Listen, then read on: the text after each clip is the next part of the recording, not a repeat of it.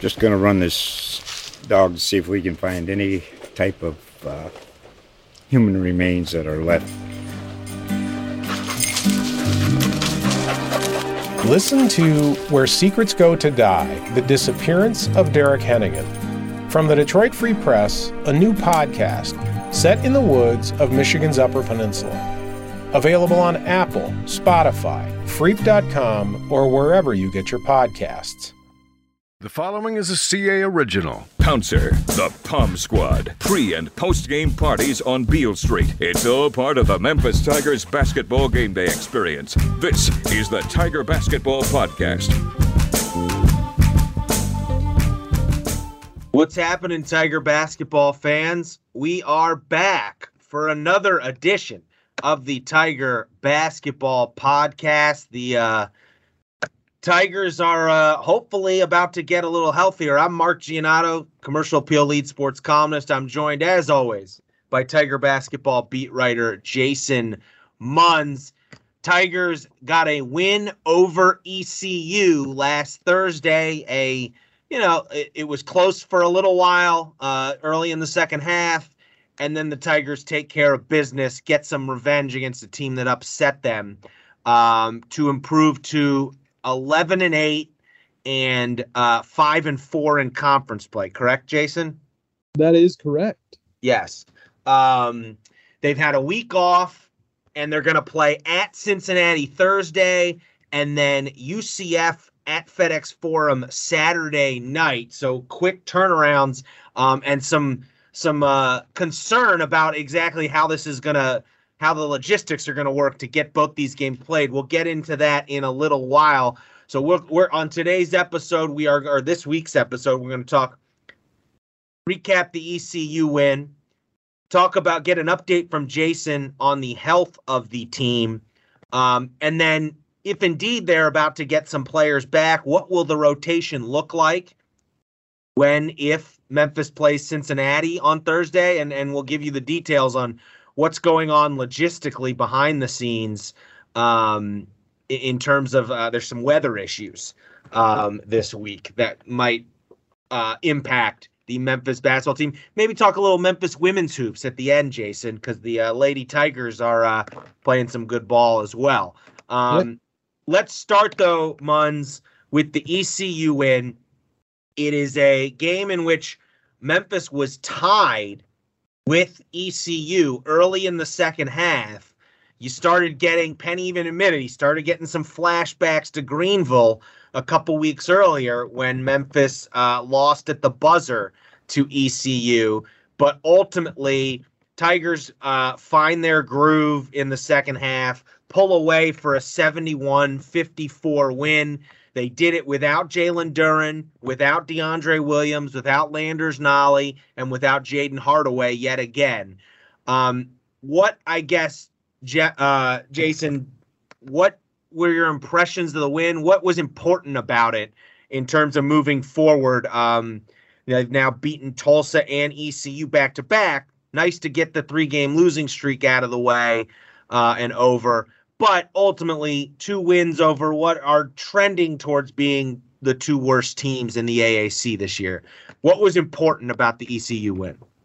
The win. I mean, I was talking to somebody about this last week, and I was, we just sort of digesting the fact that Memphis beat East Carolina and that it didn't look great, and eventually it turned into a 17-point win without all those guys that you mentioned. I used to cover a coach who I always thought in the moment that it was just like kind of coach speak or whatever. He used to always say especially after a win, winning is hard. And as I've gotten older and more experienced, like it doesn't matter what sport you're talking about. It doesn't matter what level you are at, whether it's high school, college, pro, whatever. He's right. Winning is hard, and it should be treated that way and celebrated whenever you get one. And so that's kind of that to me. That's the bottom line of the East Carolina game. You needed to win, and you got it, and that's why dissect it or try to read too much more into it than that. I mean, we can, but That's what we're would paid say, to do, Jason. That's true. But like I would say for the average fan, like just enjoy it and let it go. But again, take it for what it is. It's a win, and that's what you needed. But no, Josh Minot with a double, 13 points, 12 rebounds. Earl Timberlake was AAC Rookie of the Week again. Josh second time this year. I mean, we could spend an entire podcast or maybe even 2 or 3 talking about him. He's going to be interesting in the next part of this discussion about what this looks like moving forward. Because he has, through these injuries, he has really been given a chance to play through his mistakes. He's been given a consistent role. He's been a featured person in this lineup, and he's really taken advantage of it. I mean, he played 32 minutes against ECU, and his activity has been really helpful for this team. I thought Lester had another good game for Memphis. He had that great game against Cincinnati at home, and then he was okay against Tulsa, but he'd been up and down still. You thought maybe that Cincinnati game was going to be a breakthrough for him because he'd had an up and down season, and he was up and down after that. He had a bad game right after it and then played better against Tulsa, but then it felt like the ECU game, he strung together a second consecutive game and really raised his level at 17 points, 4 of 8 from 3-point range. So had a nice game. Chandler Lawson probably had his best game of the season against ECU, gave you some really good minutes. I thought Earl Timberlake was pretty good too. Guy who had 10 rebounds, 5 assists, 8 points. Kind of filled up the stat sheet a little bit. And again, you're right. ECU is the type of game where if you lose it, it's a disaster. If you win, it's like whatever. It doesn't. It's just one you have to win, but it doesn't really help you. Right. But there were some performances in there that are both encouraging, but also makes what's coming next potentially complicated, as complicated as it was at the beginning of the year when they struggled with the rotation. So first, Jason, as we head into this Cincinnati game on Thursday, if it's played, who do you expect to play? Out of those 4 guys who were injured, how would you rank them in terms of who's coming back as of Tuesday morning at 11:25 a.m.? I think Landers Nolley is probably the most likely. I think they're all trending toward being available, all 4 of them. But I think Landers Nolley is probably the closest to 100% out of the group. Him and Jalen Duren maybe 1A and 1B. So I would put them, I guess, at a tie or a virtual tie for most likely to be available. I'd throw Jaden Hardaway in there next just because he was on the coach's show last night. I don't think you put a guy who's not going to play on the coach's show, the coach's show before the next game. And then so that would leave DeAndre Williams as next. Although, again, I think all 4 of them are, as we sit here Tuesday morning, it's looking more and more likely that all 4 are going to be available. Interesting. So they should be at full strength, you think? If you had to guess right now, you'd say they're back at full strength. Yeah, again, I mean, it's a with DeAndre Williams full strength in terms of number of players. Yeah. I mean, yes, we should say it like that. But also DeAndre Williams, he's dealing with a bad back. You sleep on a bad back wrong, and it could take a turn south. So, he's a day-to-day thing for me. But I think signs are pointing toward him playing. Interesting. Okay. Well, that would mean this Cincinnati game, Jason, is the first time since the Murray State game. So the 4th loss of the losing streak at the beginning of the year when they went to 5-4. That would be the last game where Memphis had every single player available. Even in the Alabama game, as you mentioned on my radio show Monday, Earl Timberlake did not play in that game. And then the Tennessee game happened. Then Tulane, Duran and Williams didn't play. Against Wichita, you didn't have Lomax.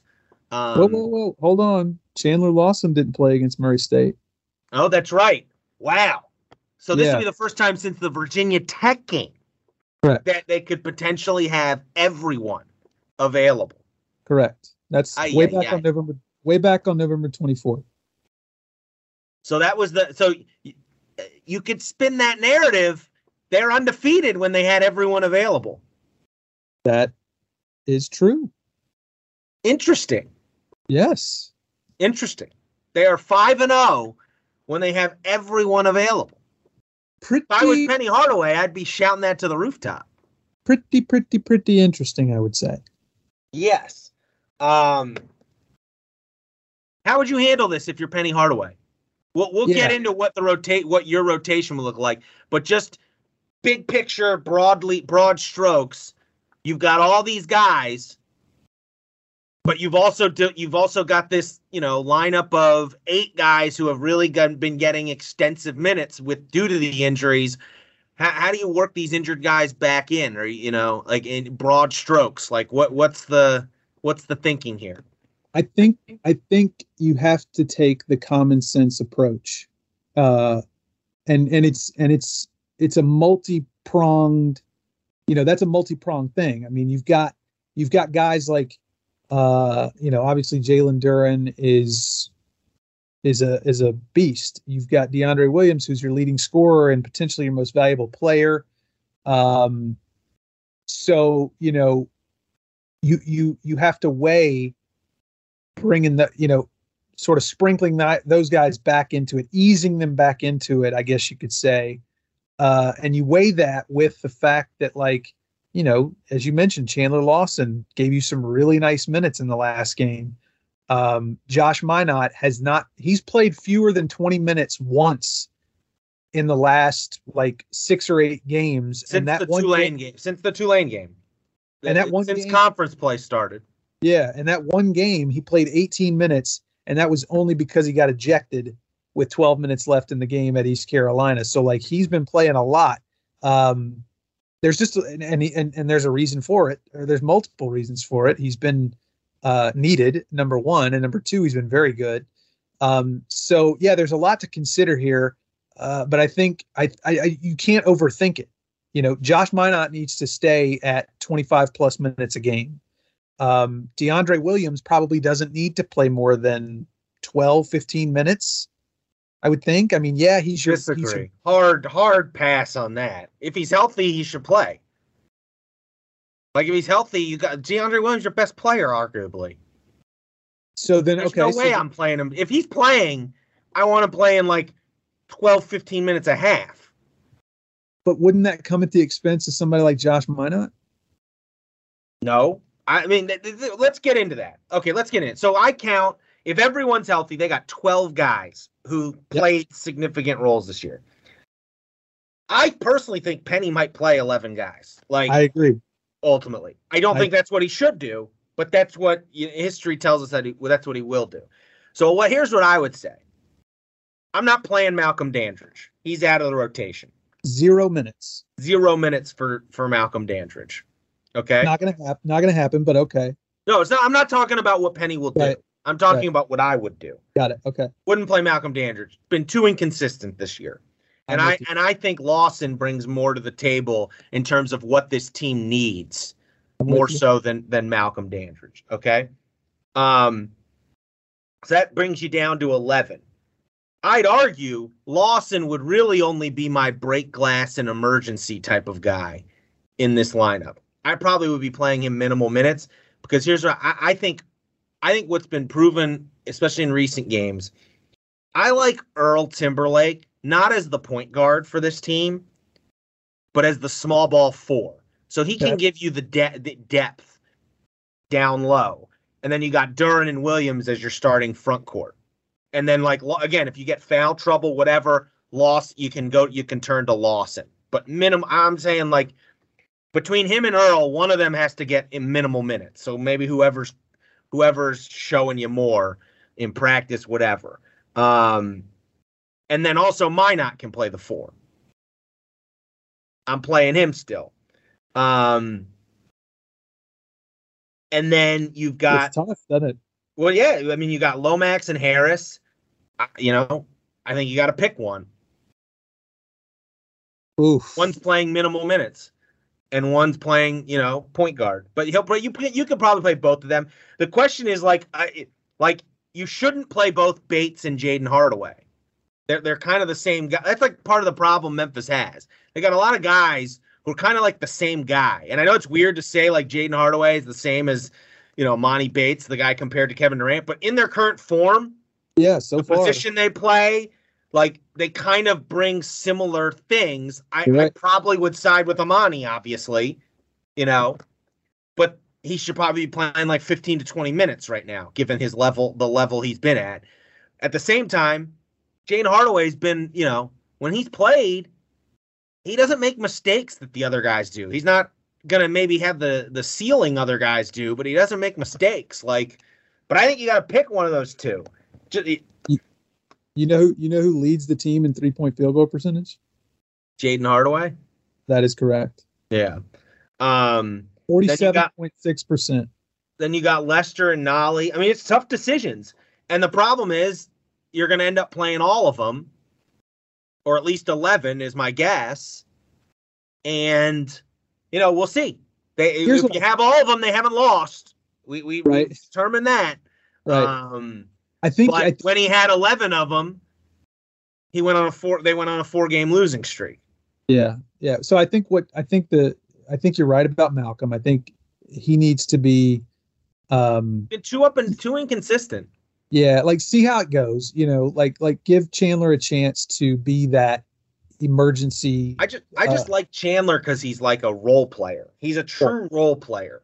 Like Malcolm's effectiveness is often dictated by how he's scoring the ball, and I don't need him to do that. I need great defense, and I need moving the ball. That's what Chandler Lawson will do for you. And I just think he's more of a role player, and that's what you often need in these lineups Memphis is playing. Yeah. So what I think Penny will do is Malcolm Dandridge, Chandler Lawson, Jaden Hardaway. I think those 3 will be, somewhere in the 6 to 8 minute range a piece. And that to him is not playing. To Penny Hardaway, that's amounts to not playing at all. And so that brings you down to 9. And I think that's what you'll see. But it is playing ultimately. But yes. Oh yeah. It is. There's only 200 minutes available in a game for a team to play. And so, I mean, if you look at it, I don't know. What it means is Duren, instead of playing 30 minutes, will play 25 minutes. And DeAndre, instead of playing 28 minutes, will play 22 minutes. And I don't know if I agree with that, ultimately, I want to give them more minutes, but it is what it is. And it's going to be fascinating to see how Penny handles it, whether it will, ultimately, I guess the one good thing about how kind of up and down this season's been is that they've won 2 games in a row, but it's not like they have great momentum that you're screwing up by injecting these guys back into the lineup. Ultimately, what they were doing against Tulsa and ECU, probably as we head into this key stretch of the season, not sustainable to win 5 of 6 or 6 in a row with that type of lineup you were having to trot out there with the injuries. It's enough to beat some teams like Tulane, or win at home against UCF. You can win some games with that type of lineup, but you're not gonna go on a run with that type of lineup. The only way you're gonna do that is with some of these key pieces back. Now, the other side of the coin is I think it could also be, it could also not work because there's too many guys and, you're having to figure out roles in the beginning of February again. And that's going to be difficult. That's going to be a challenge that falls on Penny Hardaway's shoulders, to be quite honest. One, convincing these guys of what their role is for this stretch run. And 2, managing that rotation correctly, playing the right guys and the right lineups, because that was a problem during the 4-game losing streak. Before they started dropping guys, Penny struggled figuring out what actually works. What lineup he was forcing things, whether it was to get Amani Bates a bunch of minutes and shots, whether it was forcing, not being willing to just play 9 guys. Like he was struggling to hit on lineups that worked. And frankly, still has. I mean, like he's playing Alo and Tyler together all the time right now, when all the evidence suggests like the only reason you should do that is if you're playing like a frantic press trying to come from behind. That is the only situation where playing Alo and Tyler has worked this year, but he's doing it all the time. Yeah. And it was fine, I guess, with all the injuries. But once you start getting these guys back, like you can't do stuff like that anymore. You know what I mean? And so we'll see. He's a feel guy. And my sense is his feel will be anyone who's available, I'm going to use them at some point. Yeah. Yeah, that's what he does. And you're right. Alex and Tyler, they're sort of perfectly suited together to help you come from behind. Alex is a great defensive guy. Tyler is a great 3-point shooter. It's if it's a half-court game, you cannot play defense with those guys on the perimeter. They are too small. Right. You're going to get away with one of those guys being small on defense, but having 2 of them small doesn't work. You offset it when you're running up and down the court playing a press. But again, that's when you play that lineup, that backcourt. Otherwise, it doesn't make a ton of sense metrically. Based on the results that it has produced, and it's a pretty large sample size at this point, you shouldn't be, you don't want to do that lineup. Just like Earl Timberlake is a small ball 4, works works pretty well. You pair him with DeAndre Williams or Jalen Duren. Those are pretty good lineups. And it's I think a smart way to that should be your next lineup after your starting lineup. You have Williams and Duren in there, and then one of them gets tired or in foul trouble. You come back with Timberlake and Minot, and you still have pretty decent size there at the 3, 4, 5. And so, and defensive versatility. But the most interesting thing to me of all of this, the 2 most interesting things to me about all this are what's going to happen to Josh Minot's minutes. Yes. And Amani Bates's minutes. Those 2 are the big ones that are just, to me, mysteries at this stage. If I'm Penny Hardaway, I'm thinking about this not just for this week, this month, the next month and a half. I'm thinking about long term. I'm doing whatever I can to try and convince Josh Minot that his second year of college basketball, if he decides to play college basketball again next year, that he's doing it at Memphis. I've been saying it for 2 weeks. I think Amani Bates is not going to be here next year because this hasn't gone well for his draft stock and whatever. They're going to try something different. Right. And you want to keep both of them, but ultimately, if I have to pick one or the other to give big minutes to, based on production, based on what they bring to the table for the team right now, and based on the program as a whole, I think I'm picking Josh Minot. Yeah, I mean, I think that what we've determined over the last couple of weeks, and I've been saying it for a couple of weeks now, that if you can only keep one guy off this team and throw out the guys who are seniors and throw out the guy, Jalen Duren, who's going to be a lottery pick. Obviously they don't count. But of the pool that's left, if you can only pick one player and you're building a team around that player for next season, it's Josh Minot, clearly.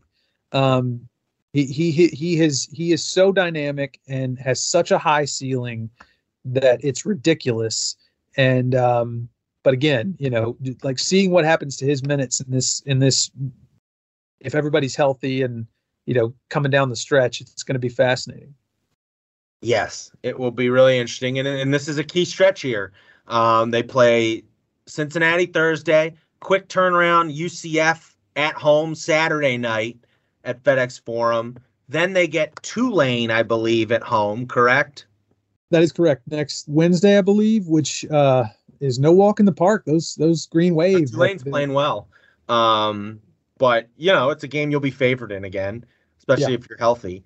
And then there's the big game at Houston, February 12th, day before the Super Bowl. And then you have 8 days off, and you play at SMU, who's the second best team in the league. So pivotal stretch here for the Tigers. And then you get Temple at home, Wichita State at home, at South Florida, Houston at home. Like, this is other than South Florida, this is a stretch of games where, you are playing, and I guess Wichita State by record, but in terms of personnel, playing teams that were, either in the top half of the league or were projected to be in the top half of the league this year, including 2 games against the best team in the league and a road game against the second best team in the league. And, as I said last week, get back to me after that SMU road game, and we can talk about where the Tigers are. Maybe if you beat Houston, we can talk about where the Tigers are in terms of, postseason and all that. But first you gotta take care of you gotta win a tough road game against Cincinnati, a team that gave you everything you wanted and then some at home. You beat them without DeAndre Williams. And then you go a game against UCF, a team that did beat you on the road. And as Penny mentioned, after that game, that was a game where the injuries really cost them because they could not play against UCF the way they wanted to, pressing and applying pressure. So getting these injured guys back will be very helpful, especially for that game when you consider that the press in Penny's mind is the key to disrupting UCF. So interesting set of games. There is some question, however, Munz. Can you inform folks, is this Cincinnati game on Thursday? We've just spent a bunch of time talking about what, all these injured guys potentially coming back. Is Memphis going to play Thursday? They're certainly going to try. Okay. But there's a winter storm, and I forget what it's called. Is it Landon? Something like that? Why do we start naming winter storms? This is ridiculous. Hurricanes was enough. All right? Well, we're going to start naming thunderstorms in a couple years. Well, so be it, I guess. I don't know, man. Thunderstorm Charlie's coming into town. Might knock out the power tonight. Well, anyway, so yes, there's flashlights. There's a winter storm that is supposed to drop a bunch of snow on Cincinnati between Wednesday and Thursday night, and potentially up to a half inch of ice, on roads and bridges and all sorts of stuff. And so I think ultimately I think they're going to play it. When exactly they're going to play it, I don't know. I mean, do they move it up a few hours? Potentially. I think it's too late now to bump it up by a full day. Like, they could have probably played on Wednesday and been okay, been in a better shape than playing Thursday, anytime Thursday. But I think that ship has sailed. So yeah, no, I think that there is some concern with this weather that's coming in. That's supposed to hit it's not just hitting Cincinnati. It's hitting, a large portion of the country. There's some that's hitting here. I think some part of the same system is going to be hitting Memphis with some sleet and freezing rain and wintry mixes and possibly some snow over the next few days. So travel is a concern. I know that Memphis has reached out to Cincinnati to just sort of see what everybody's thinking, Well, it sounds like Memphis shouldn't have trouble getting there tomorrow. Right. It's more because they play Saturday. You really got to get out as soon as that game ends. You don't want to be stuck in Cincinnati Friday and potentially have to travel day of game or something, or even worse, miss the UCF game. If you're Memphis, you don't want to miss the game. It's more, honestly, from a financial perspective, you want to play the home game more than the road game. Although Cincinnati, I believe, as of right now, is a top 75 team in the net, so it technically is a quad one game. Yeah. I suspect, much like the Wichita State game on the road earlier this season, if Memphis wins, they will no longer be in the top 75, and therefore it wouldn't be a quad one game. But I bet you they figure it out. With private planes, all you got to do is be able to drive a bus from an airport to the hotel to the arena and back. And they're good at snow removal up there, Muns. It's Cincinnati. It's Ohio. Well, what about ice? That's why you apply the de-icing stuff beforehand. That's the one thing Memphis lacks, and I don't blame them for lacking it because, it doesn't snow or ice here very much. It's about prep. You gotta put those chemicals on the road. That really helps. And just in general, there's a mindset up there of like, here we go. We'll figure it out. We'll drive through it. And, I think, and so luckily my guess is the Tigers bus driver will be an Ohioan of some kind. Right. Not, okay. And so, they'll have a gritty driver driving the bus. They'll get the game in. Yeah, no, I think they will as well. It's just, I think there's at least it might end up being beneficial to them because the crowd, Cincinnati, usually has a pretty good crowd. That's With true. bad weather, you might have a not so raucous crowd.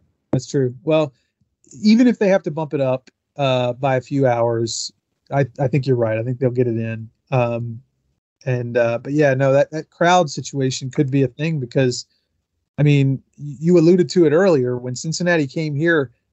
I know I forgot it until I was looking at the box score earlier. Cincinnati had the lead with 51 seconds left in the game. Cincinnati was up. They hit a FedEx Forum record number of threes. They tied the record for most 3-pointers by a college team in FedEx Forum history. And Memphis still won. It was one of their best wins of the year. I mean, the Alabama win is obviously the best win. And you could argue either the Wichita State win or the Cincinnati win were their number 2 win of the year. Hey, check this out. Who do you think the number 1 team in the country is in effective field goal percentage defense? Cincinnati? Yes. And they gave up 87 points at FedEx Forum to the Memphis Tigers. So, we'll see if the reinforcements can, if DeAndre Williams can keep. And Memphis has not been great on the road. They won at Tulsa, but otherwise has not been great on the road this year. So will be an interesting test. We should talk real quick. I have a column up at commercialappeal.com about the Memphis women's basketball team, Jason. Oh, yeah, Did you know the Lady Tigers, after beating Temple the other day, I was at the game, exciting game, won 63-61, 63-59, something like that. They are now 12-6. It is their best record entering the month of February in a decade, which is also, hopefully coincidentally, the last time Memphis participated in a postseason tournament of some kind. They were in the women's NIT that year, 10 years ago. So Katrina Merriweather has that group, has turned that ship around in year one. Just figured I'd mention that. Jamira Schutz, veteran, and Maddie Griggs, both played really well the other day to help Memphis win that game. And then there's been a couple of Wright State transfers that have played really well for them. Amani Jefferson, little guard, and Tyler Frierson. But it's interesting how she's melded Katrina Merriweather, new and old on that team, and certainly has a compelling product over at El Marone Fieldhouse, which is a nice change of pace after, how down in the dumps that program had been in recent years. Yeah, well, how about this? Speaking of recent years for Memphis women's basketball, the 12 wins for the Tigers so far this season are triple what they had last season. Yes. And there's 8 regular season games left. Yeah, they went 4-11 last year. It was a disaster. I mean, McFerrin left, a month with a month left to go in the season, and it was long overdue for a change in leadership over there. And it looks like it looks like the initial excitement over Merriweather's hiring, she's justifying it in year one. She seems to have everything headed in the right direction. They're still not an NCAA tournament team. Like, they're still outside the top 100 in the net rankings of women's basketball, but they've gone from being either the worst or second worst program in the league to like a middle of the pack team in the league. Currently, and that's year one. Yeah, currently 7th in the AAC standings, and like you said, the fact that they've been bottom feeders for the last year or two, or however long it's been. It's been longer than that. I mean, they haven't been above 500, I think, since 2015-16. Haven't made the tournament since like 95 NCAA tournament. I mean, that's a program that has really struggled over the years, but it feels like they made a good hire in Katrina Merriweather. We'll see if they can continue the momentum. Still haven't played a lot of the best teams in the AAC yet. Like, they're not there yet. You know what I mean? Right. But like, it's definitely just they're more resilient. They're tougher. They play a better brand of basketball. They're headed in the right direction. So credit good for the Lady Tigers. Yes, credit Katrina Merriweather and Laird Veach and Lauren Ashman, who were instrumental in bringing her here. Yep, absolutely.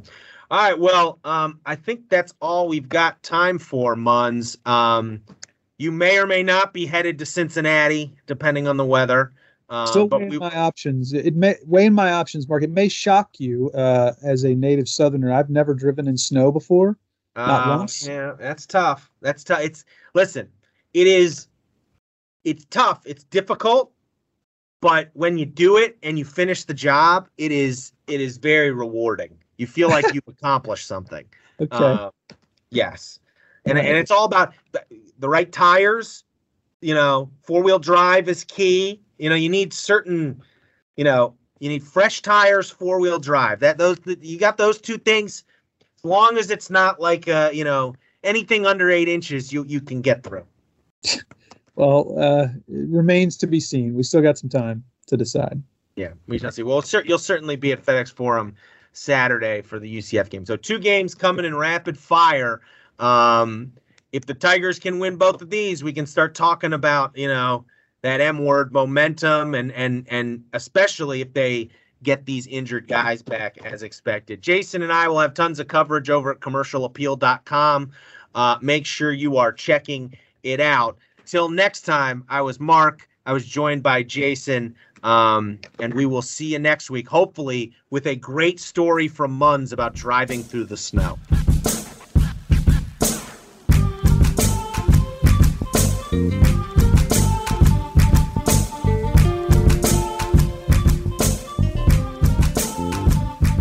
The Tiger Basketball Podcast is a production of the Commercial Appeal. Just going to run this dog to see if we can find any type of human remains that are left. Listen to Where Secrets Go to Die, The Disappearance of Derek Hennigan. From the Detroit Free Press, a new podcast set in the woods of Michigan's Upper Peninsula.